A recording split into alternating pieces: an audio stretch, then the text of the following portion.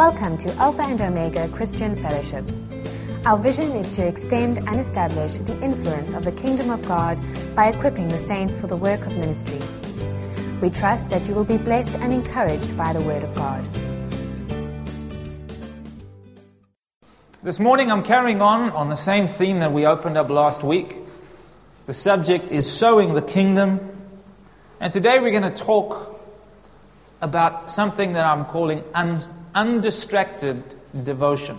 But before I do that, I want to just once again, very briefly, bring us into context. Context is important. You know, if we just have words that are outside of context, we miss the bigger picture. Amen? We may be blessed by that little word, but I think when we see the bigger picture, we understand the context of a word, we can apply it to our lives all the better. Amen? So what is the context that we're speaking into? What is this year all about? Our focus as a fellowship this year is in the realization of the promises and the blessings of God. That this could be a year where unprecedented realization, where unprecedented growth, where the achieving and the realization of potential can take place if we are faithful with that which we've been given. That is the context into which I'm ministering. The context that says to realize the value of something, you need to give it away. Now, I'm not going to speak about all of that again, but it's good to be cognizant of these things. Last week we spoke a little bit about Ephesians chapter 3 verse 19, speaking about being filled with all the fullness of God. And we all said, yeah, I want to be filled with all the fullness of God. And we got to the point where we realized that in order to be filled to the fullness, we need to be empty to the fullness. Does that make sense? In other words, we need to be empty vessels that can receive. And the only way we get empty is by pouring out. So to realize the value and to realize the fullness of God, we have to be giving away regularly that which we have received. What does that mean? That means as we receive love, we give it away. As we receive forgiveness, we give it away. As we receive blessing, we in turn bless. Amen? Freely you have received, freely give. That you may realize what? A harvest. Because what you give is a seed that produces harvest. And from that harvest you have more seed to keep sowing and growing. Sowing and growing. That's how the kingdom of God is.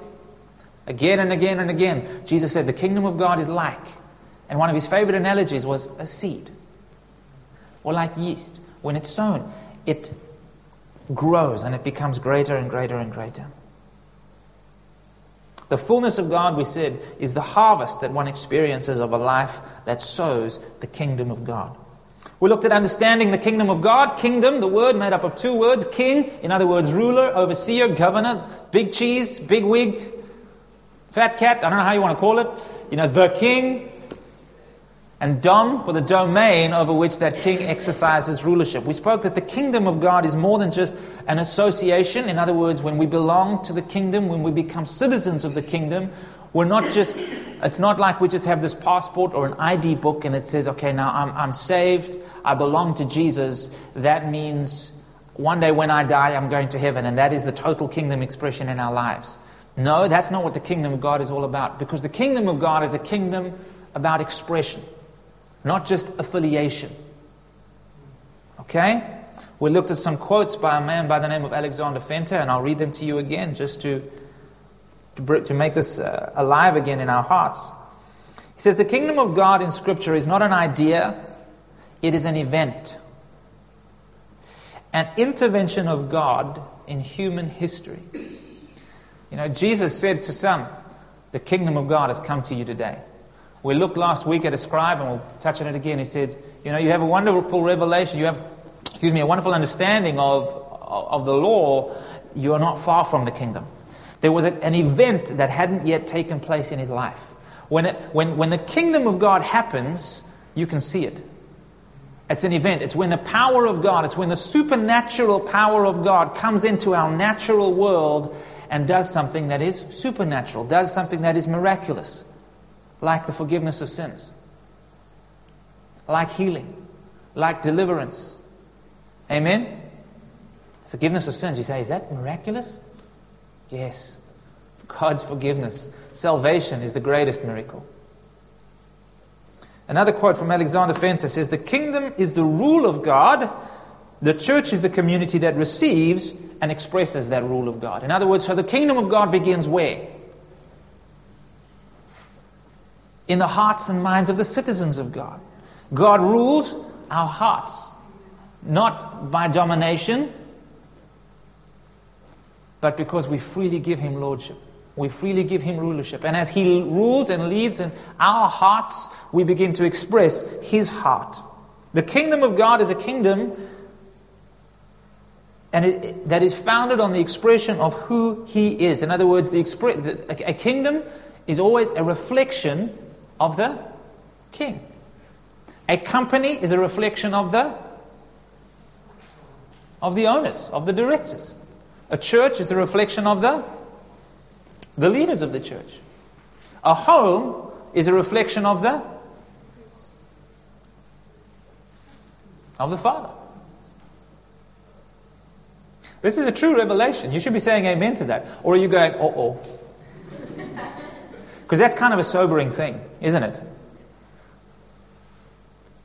But the kingdom of God is a reflection of the King. And what is our King? Our God is love. He's great, and He has great love. But yes, our God is love. There's one scripture in the Bible that says, for God is love. Love is not an attribute of God. It is not a characteristic of God. It is God. And so, where the kingdom of God, where the rulership of God is expressed, what does it look like? It is love. And let me tell you, folks, love looks like something.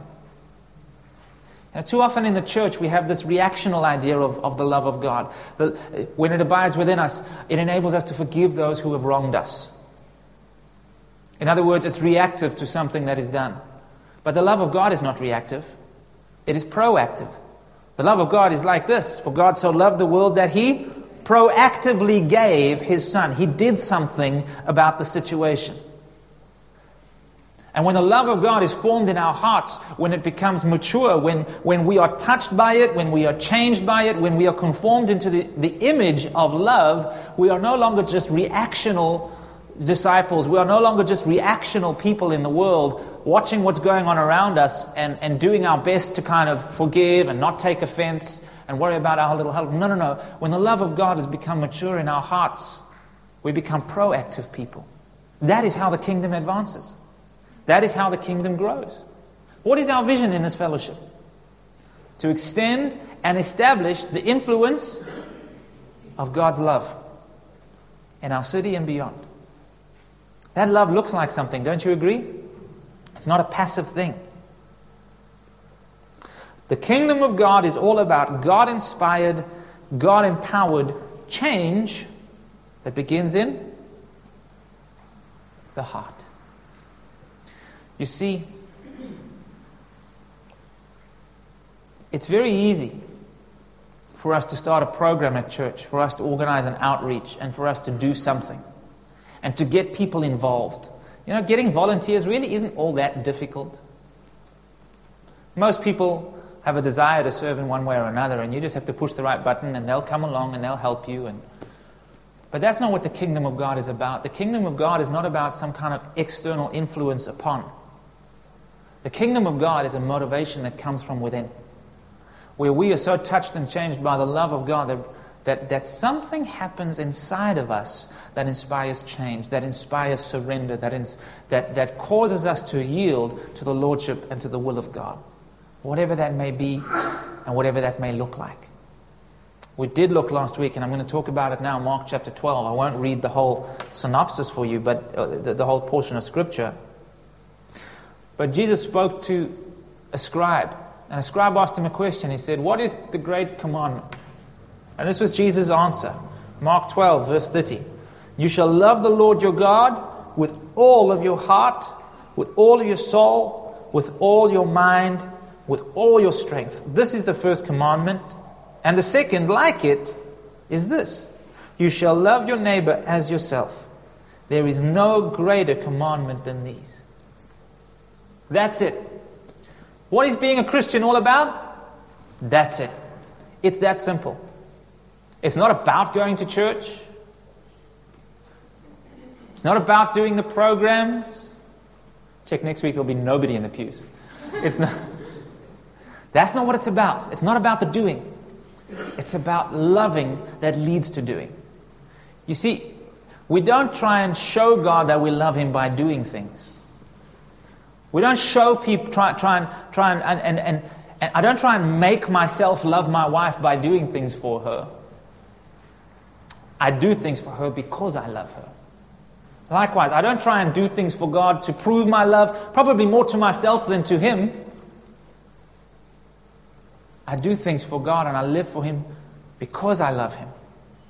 It's not a schlep, it's not a duty. It's because He's captured my heart and your heart. And that's why you're here this morning. And then He went on to say to the scribe, you know this in your head. I'm paraphrasing, but this is really what was behind what He said. You know all of this stuff in your head. You've done well. You are not far from the kingdom of God. Because the scribe was a man who lived his life conforming to an external set of laws, an external set of rules. In other words, there was a set pattern of behavior, a set of a list of instructions that needed to be followed, and that's how he would live his life. You had to do this, and you had to do this in the Shabbat, and this is the way you did your sacrifices, and this was right, and this was wrong, and that was life. All these laws and navigating them to make sure you don't step out.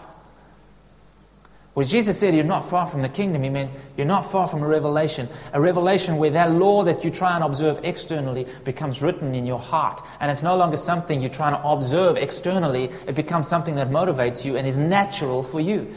Living the life of love should be the most natural thing for us as believers. Amen? Because that is who God has made us to be. The Word says the love of God has been shed abroad in our hearts. Now, yes, there are things we're going to struggle with from time to time. But thank God, He says, if we just yield to love, love never fails. Love never fails. But we've got to yield to it. Amen?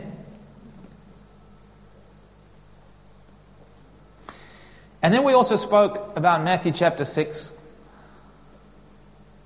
Verse 33, where it says, seek ye first the kingdom of God and His righteousness and all these things. Now, what are these things it was talking about? Jesus said to them, don't worry about what you're going to wear. Don't worry about what you're going to eat. After these things, the Gentiles seek. But you, as my followers, seek first the kingdom. And all these things that the Gentiles seek will be added to you. They'll be taken care of. I will sort them out for you.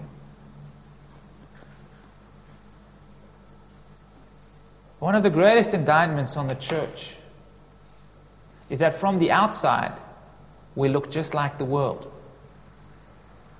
We worry like the world worries.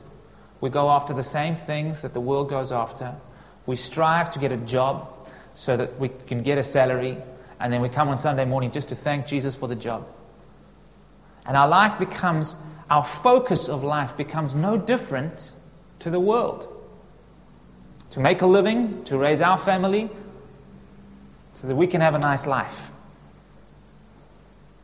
And maybe even make a name for ourselves along the way.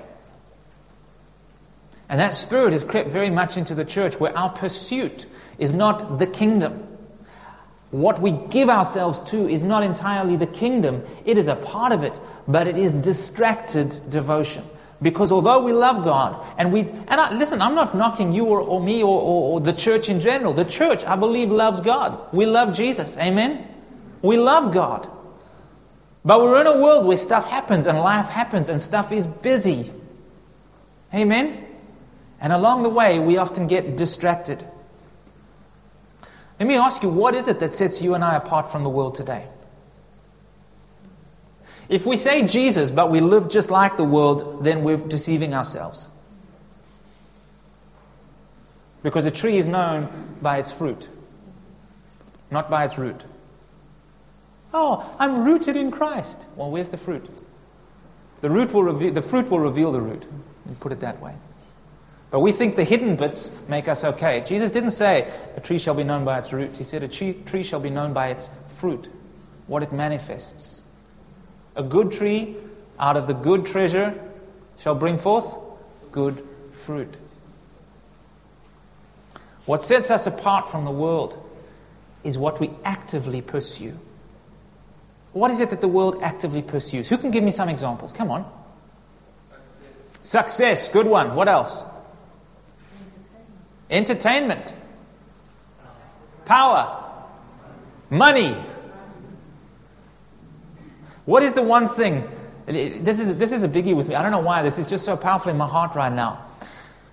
I just want to be happy. Happy. And we have this excuse called, I deserve to be happy, that we throw around as an excuse for not doing what we know is right to be done. Couples are getting divorced left, right, and center. Why? Because they deserve to be. I deserve to be happy. I'm a good person.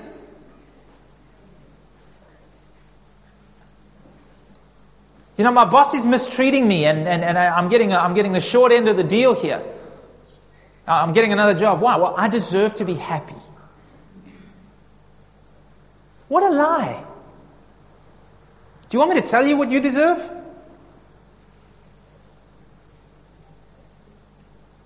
Let me rephrase that. Do you want me to tell you what we deserve? Hell. Punishment. That's not a happy place, by the way. But thank God Jesus came to set us free. And He has made us the righteousness of God in Christ Jesus. So that now, legally, in the courts of heaven, by the grace of God, we deserve justice, righteousness, blessing. But let me tell you something, folks. This pursuit of happiness is a fool's game. Because you cannot win. Because we live in a fallen world where not everything is roses and peaches. Every rose has its thorns. And you're going to go through times in life when there is blessing and when things seem really good on the outside, and you're going to go through other times where someone you love has just died, or there's an issue in your relationship. The pursuit of happiness will cause you to compromise on everything that you believe and everything you stand for to receive some kind of deluded state of euphoria. It's a fool's game. None of us can be happy all the time. I mean, I smile a lot. A lot. I sing a lot. I'm happy a lot. I'm a happy guy. Happy chappy. But not all the time. I'm a positive person. But not all the time. Sometimes I'm just positively negative. But I want you to hear me here. This thing called the pursuit of happiness, and I deserve to be happy. What a load of hogwash. There's only one thing that brings true happiness and true joy. And that is seeking the kingdom of God. That is seeking God, who within us brings out the fruit of the Spirit, one of which is joy and peace. So that in the midst of a difficult situation, in the midst of a world of turmoil, in the midst of trying situations where happiness seems far away, I abide in a place of rest, in a place of peace, where the joy of the Lord strengthens me to deal with and to face what I've got to face.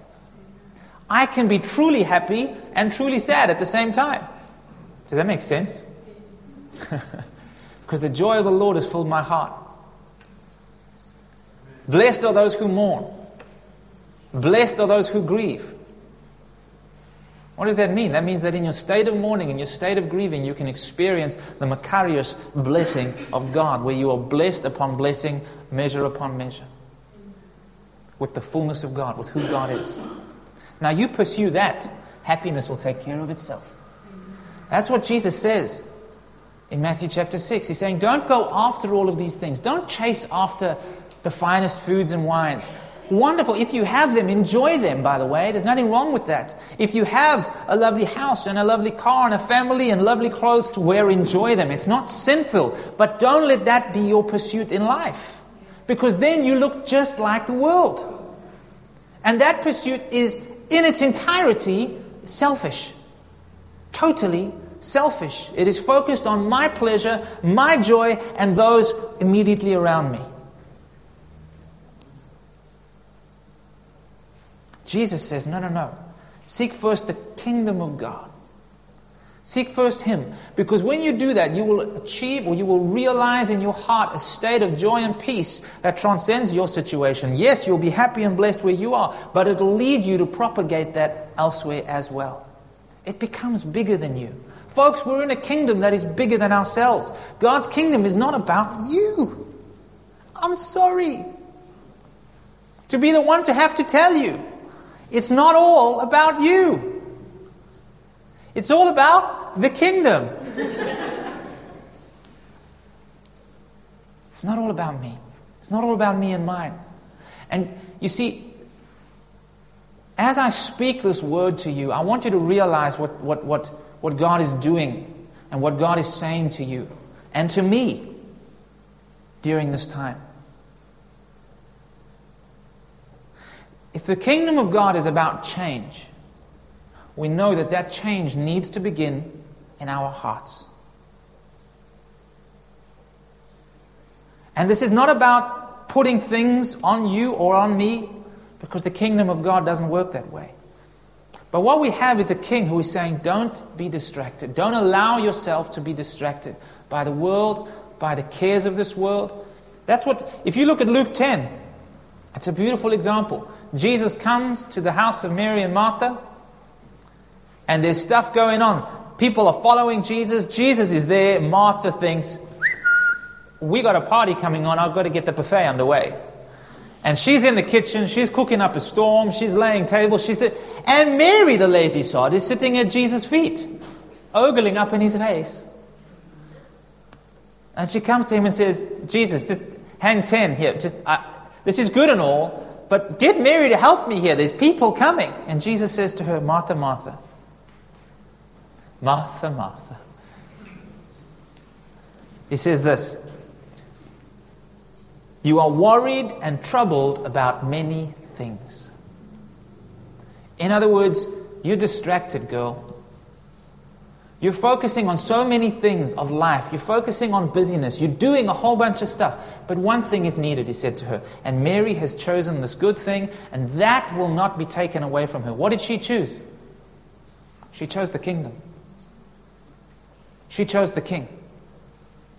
She chose to behold and to gaze upon the face of Jesus and not worry about everybody else and what they would say and what they would think.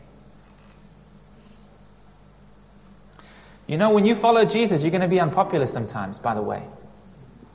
But if that bothers you, you're not a worthy disciple. When we become bothered and worried about what the world will say about us, when we propagate Jesus, when we share the kingdom, then those people are our Lord. And I want to get onto that in a moment.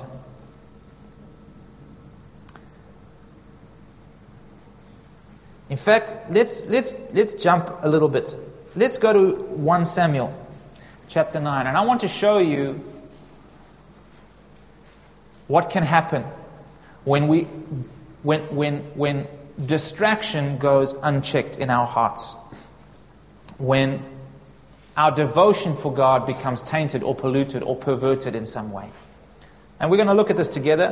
1 Samuel chapter 9. And what I'm talking about, about to talk to you about, is King Saul. Most of you know about King Saul. It was not King Saul who was a merry old Saul, and a merry old Saul was he. No, that was King Saul. King Cole, not sure. I digress. God chose Saul. Well, actually, God didn't want to choose Saul. The people of Israel came to God and they said, God, we look at all these kingdoms around us and they have a king. We want a king. And God was hurt by this because God said, but I am your king. Am I not better to you than all of these? And the people said, yeah, you're great and all, but we want a king that we can see.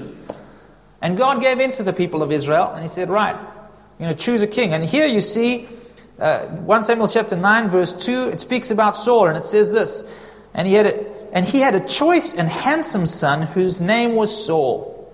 There was not a more handsome person than he among all the children of Israel. Now, is this a good criteria for choosing your leader?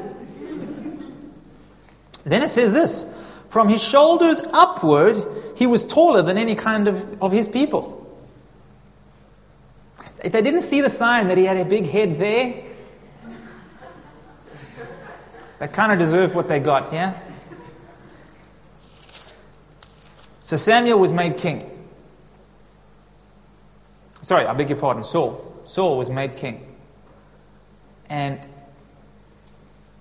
I believe he had a heart for God. I believe he was devoted for God, devoted to God. But something happened. Even in his priestly service, when the people were going up against the Philistines had encamped around them, they were going to go up against the Philistines. Saul rallied all the troops, and they all came together, and before they were going to go to battle, the prophet Samuel was going to come and sacrifice. But the prophet Samuel was working on his own time schedule. And he wasn't there by the time Saul wanted him there. And you can imagine, there's the Philistines, here we are, chop chop Samuel, we've got work to do. And instead of waiting for Samuel, the priest, the only one, according to the law, who was eligible and allowed to make sacrifices to God, Saul took things into his own hands. And we'll see that the reason for that is because he was worried about what the people would say. The people were getting there, they were beginning to put pressure on him, and he buckled to the pressure of the people, and he made the sacrifices. And Samuel said to him, because of that, your throne from this day forward is taken away from you.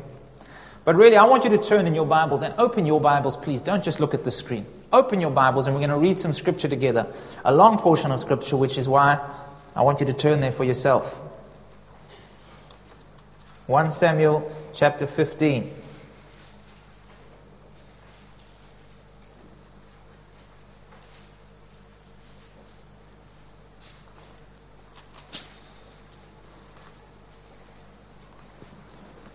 And it says this, let's read together.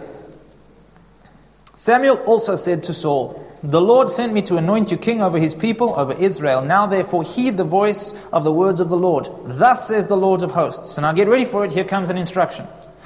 I will punish Amalek for what he did to Israel, how he ambushed him on the way when he came from Egypt. Now go and attack Amalek and utterly destroy all that they have. Do not spare them. Kill both man and woman, infant and nursing child, ox, sheep, camel, donkey. In other words, the lot. Everything. So Saul gathered the people together and numbered them in Telaim, 200,000 foot soldiers and 10,000 men of Judah. And Saul came to a city of Amalek and lay in wait in the valley. Then Saul said to the Kenites, go, depart, get down from among the Amalekites, lest I destroy you with them, for you showed kindness to the children of Israel when they came up out of Egypt. So the Kenites departed from among the Amalekites.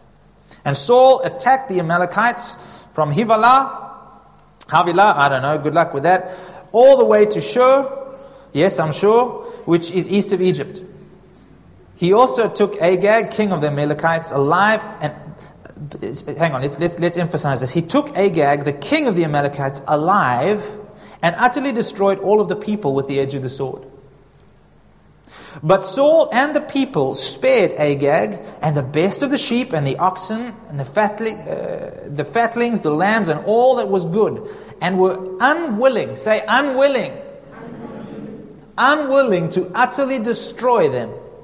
But everything despised and worthless, they utterly destroyed. In whose eyes were those things despised and worthless? Despised and worthless. In their own eyes. Now the word of the Lord came to Samuel, saying, I greatly regret that I have set up Saul as king, for he has turned back from following me and has not performed my commandments. And it grieved Samuel, and he cried out to the Lord all night. God says he did not fulfill my commandments. Let's keep reading. So when Samuel rose early in the morning to meet Saul, it was told Samuel, saying, Saul went to Carmel, and indeed he set up a monument for himself, and he's gone on around, passed by and gone down to Gilgal. Then Samuel went to Saul, and Saul said to him, Blessed are you of the Lord. I have performed the commandment of the Lord. In Samuel's heart and mind, he had done no wrong.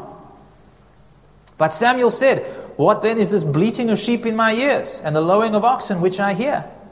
And Saul said, "They have brought them from the Amalekites, for the people spared the best of the sheep and the oxen to sacrifice to the Lord, and the rest we have utterly destroyed." So in other words, now we're turning this. No, you don't understand. We saved these we were doing it for Jesus. That's the modern vernacular. Then Samuel said to Saul, "Be quiet, and I will tell you what the Lord said to me last night." So he said to him, "Speak on." So Samuel said, "When you were little in your own eyes, were you not the head of the tribes of Israel? And did not the Lord anoint you king over Israel? Now the Lord sent you on a mission and said, 'Go utterly destroy the sinners, the Amalekites, and fight against them until they are consumed.' Why then did you not obey the voice of the Lord? Why did you swoop down on the spoil and do evil in the sight of the Lord?" And Saul said to Samuel, "But I have obeyed the voice of the Lord." My goodness. This guy's pretty deceived. "And gone on the mission which the Lord sent me, and brought back Agag, king of Amalek. I have utterly destroyed the Amalekites. But the people took the plunder and the sheep and the best of the things which should have been utterly destroyed to sacrifice to the Lord God in Gilgal. So now I did what I was supposed to do, but these people." So Samuel said, has the Lord as great delight in burnt offerings and sacrifices as in obeying the voice of the Lord? Behold, to obey is better than sacrifice. In other words, to do what God says to do is better than doing what we think is the best thing to do in the situation. And to heed is better than the fat of rams. Verse 24. And Saul said to Samuel, "I have sinned." So here we have now finally a confession. "I have sinned, for I have transgressed the commandment of the Lord and your words." Here, because, I want you to read that with me, "because I feared the people and obeyed their voice." Verse 30. Then he said, "I have sinned, yet honor me now, please, before the elders of the people, and I will return that I may worship the Lord your God." What had entered into Saul's heart? Fear of man. He wanted, you see, God had made him king. He didn't have to prove anything to anybody. But something had crept into his heart where he thought he knew better.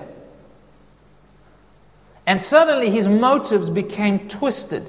And instead of pursuing the favor of God, instead of obeying the commandment of the Lord, he began to seek after or to pursue favor with man. Favor among the people. And it led to him ultimately losing his mind. He lost everything because of that. Now, although Saul may have said, "I am doing the will of God, I am doing what I'm called to do," he may have said a good thing, but what was the fruit? The fruit was disobedience. Amen?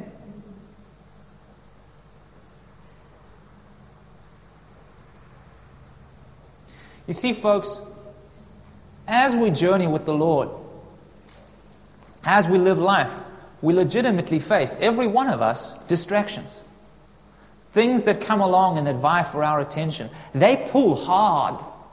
It could be work, and we need to put in the extra hours to get the job done. It could be spouse or family matters. You know, the kids have got to do this, and we've got to get the kids there, and we've got to do this. And are any of these things evil? No, they're not evil.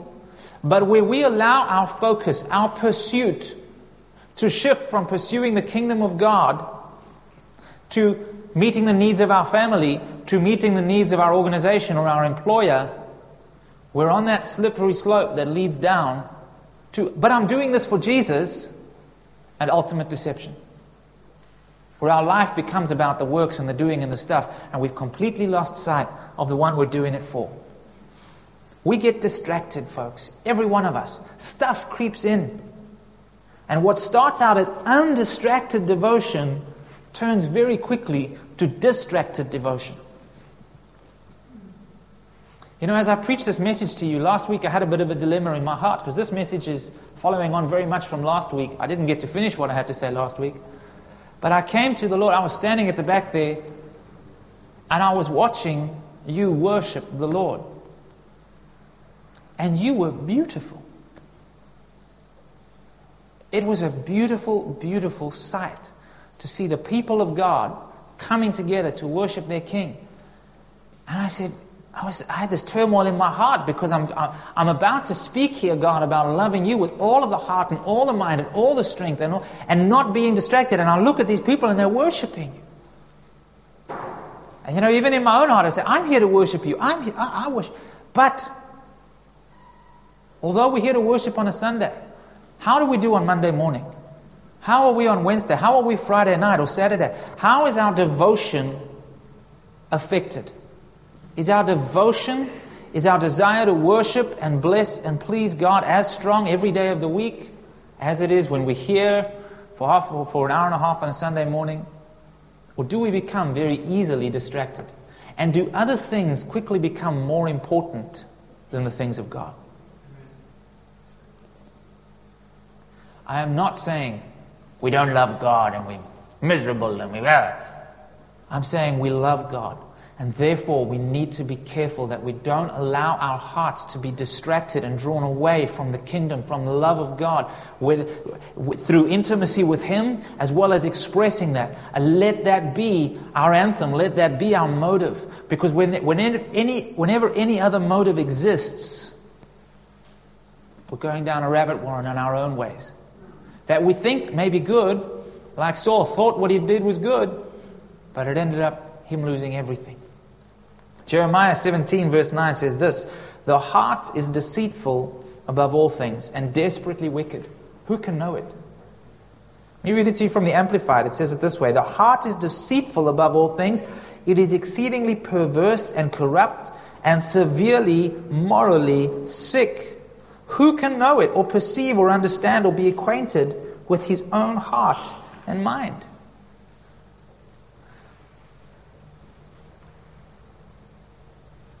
In other words, we can deceive ourselves, folks, as Saul did, into thinking everything we're doing is for God and is an act of worship, etc., etc. We can live our lives in such a way that we say we're living for God. But the question remains, as the question remained with Saul, what fruit are we bearing? What is the fruit of our lives? Are our lives, the way we are living them, having an influence and an impact to extend and establish the love or the influence of the kingdom of God in our sphere of influence? Does the way I live my life reflect the love of God to my wife? Do I love my wife as Christ loves the church? Does the way I live my life towards my kids reflect the Father heart of God? Or am I just trying to get them to just for once obey the rules? Does the way I live my life in the workplace touch the lives of those around me? Not just getting things done for them. I mean deeply touch them. Am I even praying for other people apart from myself and my family? Is there a bigger picture to all of this? It's awfully quiet in here, folks. You see, on our pursuit to seek first the kingdom of God and His righteousness, distractions come along the way. And that's why Jesus added that second part. Seek first the kingdom of God and His righteousness. In other words, let your pursuit in life be to bring every area of your life into that place of right standing with God. Now, Jesus has already done that for our spirits, but you and I have a job to do. It's a role of sanctification. To work with those parts of our lives that are out of order, that are not under the influence of God's righteousness, that where His righteousness is not our motivation. See, the Bible says this, Proverbs 23:7, "As a man thinks in his heart, so is he." The things that are dear to your heart will ultimately lead you. Let me say this to you. No matter how far down the road of Christianity you travel, you will always find your way back to the place where your heart is. Saul's heart was on being the man to the people. And although God had already made him the man, he felt he had something to prove. And so he He strived to get something that he already had. It led him away. It led him adrift. Jesus says this in Luke chapter 9, verse 23. If any of you long to be my disciples, here's what you're going to have to do. Number one, who can tell me? Number one, deny yourself. We have to deny ourselves. Number two, take up your cross. And number three, daily. So in other words, it's not just a once-off thing. And number three, follow me. Deny yourself, take up your cross, and follow me. Let me say this to you. Many of us try to take up the cross of Christianity without ever really truly having denied ourselves. And so what happens is this cross becomes a begrudging obligation that you have to bear day by day. And you complain about it, and you moan about it, and everything in life is a problem, and everything is an issue, and everything is a burden. Do you know why things in your life are a burden? Because you have not first denied yourself. Let me give you an example. I have a baby that is demanding. She cuts into my football time, or my TV time, or my relaxing time, or my eating time, into my sleeping time. She pretty much gets into all of my time. Now, if my heart, let's use football as an example, if my passion for football outweighs my passion for my child, what's going to happen? I'm going to begrudgingly pick up my child, feed her. I am not going to be a loving father to her because, quite frankly, she's keeping me from what I'm really interested in. And but if I deny myself that and devote myself completely to my child, there's no greater joy. Because there is not a pulling of the will constantly. And you see, so often when we hear about the things of God, about being led by the Spirit of God, about getting involved in the programs and the things of God, these things become a burden for us because we've not denied ourselves first to follow Christ. So we're carrying our cross, but it's not a willing journey of surrender. It's this begrudging burden that's placed on our back by this guy called Jesus. And he's now set all these rules for us to live by. Do you understand the difference? Finally, the last three words of that scripture verse. Deny himself daily, take up your cross, and follow me. You see, to be a disciple of Jesus means I have one pursuit. I follow him. I follow him. That's what it means to seek first the kingdom of God. It doesn't say never look after the food, never look after the drinks, never look after the food or the clothing or the house, but seek first the kingdom of God. The Bible says the other commandment like it, and here's the three-part instruction that we get from God that we're focusing on. This week is the first part. Love the Lord your God with all your heart, with all your soul, with all your mind, with all your strength. And the next two, love your neighbor as yourself. So in other words, that love has an effect on yourself, which affects you to the point where it has an effect on your neighbor.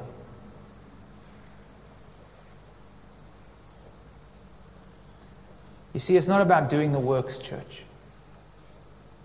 It's not about the doing. It's about the King and being devoted to the King. It's about following him.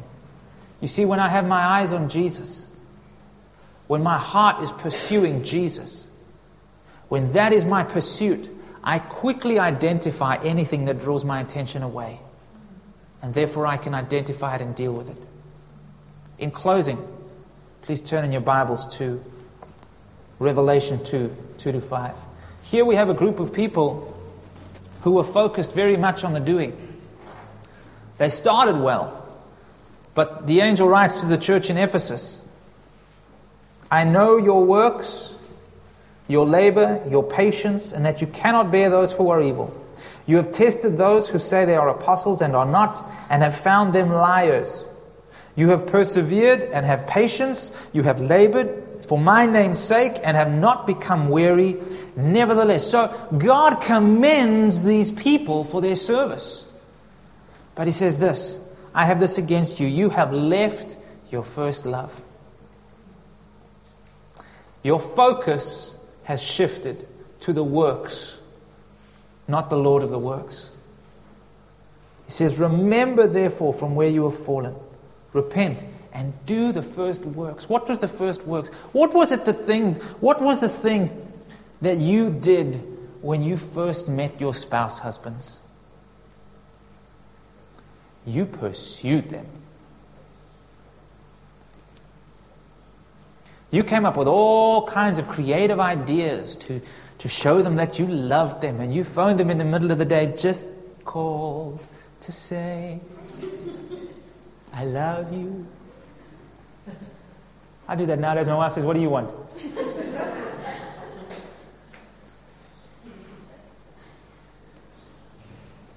There's a pursuit that takes place. And so often in our lives, church, hear me, this is the word of the Lord to us.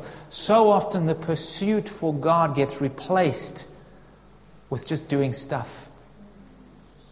We have become distracted from the King of Glory by earthly things.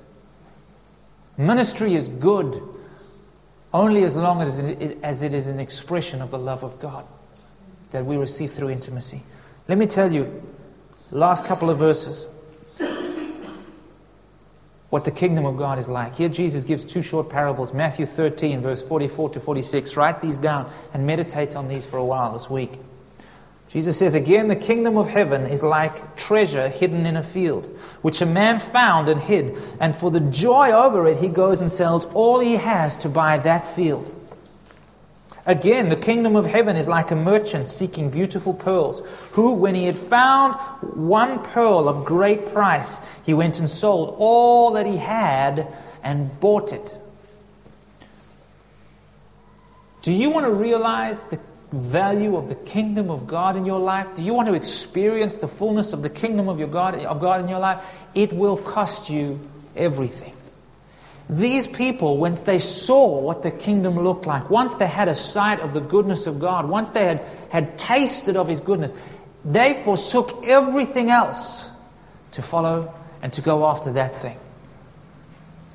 100% devotion, 100% sacrifice, 100% focus, undistracted devotion. Are you willing to give up everything for the sake of the kingdom? That is a poignant question.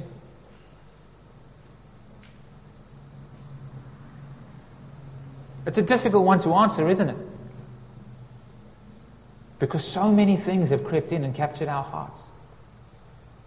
If God were to say to you today, I want you to pack up, I want you to sell everything, I'm sending you off to Kenya, to China. I'm sending you off to northern Iraq.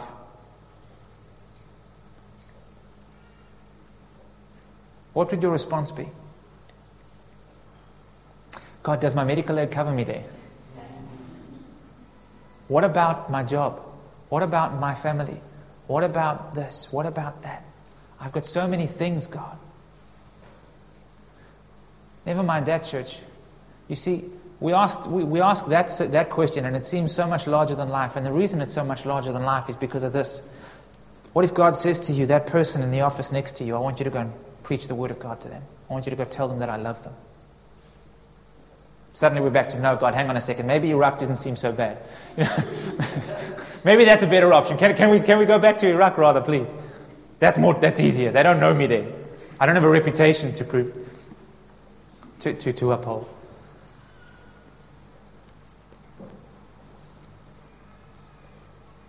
Folks, shall we stand, worship team? Would you please take the stage?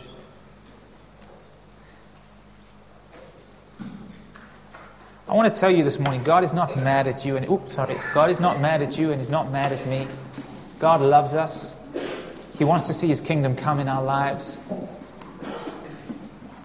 But what God is saying to us, some church, and if we have ears, let us hear what the Lord is saying to us this morning.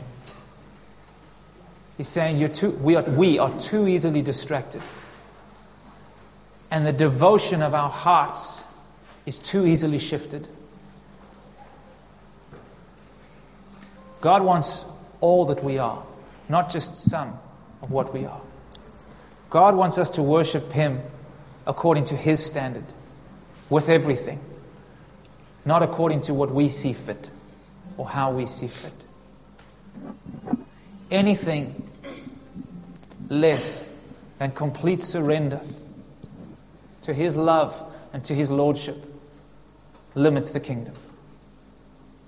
You know, the church is still God's plan for the salvation of this world. You are God's plan for salvation to come to your workplace, to your circle of friends. But in order for that to happen, we have got to get off our little, but what about me pedestal, and we've got to get off our little, but what will they say pedestal, and say, you know what, God, you are more important to me than any of these things. And what God is saying is, for this to happen, what I hear the Lord saying is, for this to happen, for this to find its expression, it doesn't begin by just looking for things to do. It begins by first looking to Him and saying, God, I've become distracted. I've allowed myself to become worried about many things. A lot of stuff has crept in. And before I look to do anything, I want to just look to You. I want to turn my heart towards You. I want to say, Lord, I'm sorry for allowing myself to be distracted. And I want You to take center stage. I want You to be Lord again. I want to open up those rooms in my heart where those keep it hidden rooms, where I let You into the foyer and then I throw everything else into the basement that I don't want You to see. Because it's only that revelation of God's love, it's only that intimacy with Him that will lead to a life transformation, that will lead to a change within, where the kingdom of God becomes the expression of who we are. And it is not something that is put upon us. It is not something we feel we have to do because some preacher stands behind a pulpit and he says you have to share the gospel. It's not because week after week we pray that we have to be the harvesters who go out and send into the field. It's not this thing that has to be done, but the love of God has just so captured our hearts that we cannot help but share it. So let's turn our hearts to the Lord this morning, church. And let's be honest with God this morning. And if you recognize that what I'm saying to you, what I've been saying, resonates with your heart in some way this morning, then let's bring that to the altar this morning. Let's repent. Let's turn our hearts to the Lord. Let's surrender all and say, God, You come and be Lord. I want to seek You first. With all my heart, with all my soul, with all my mind, with all my strength. Would You come and be Lord? Would you pray this prayer with me this morning, church? Father God, I want to be Yours completely. Would You forgive me, Lord, where I've become distracted, where the affairs of this world, the cares of this world have distracted me from You, have drawn me away from seeking Your face. Forgive me, God, for where I have allowed other things to become my first priority. This morning I repent. I turn from every distraction. I turn from every pursuit that is not You. And I set my eyes on You, Jesus. And I say, speak to me. For I hear Your voice. And I long to follow You. I long to be filled with all of who You are. I long to be a vessel of honor in Your hands. Come and fill me afresh, Lord Jesus.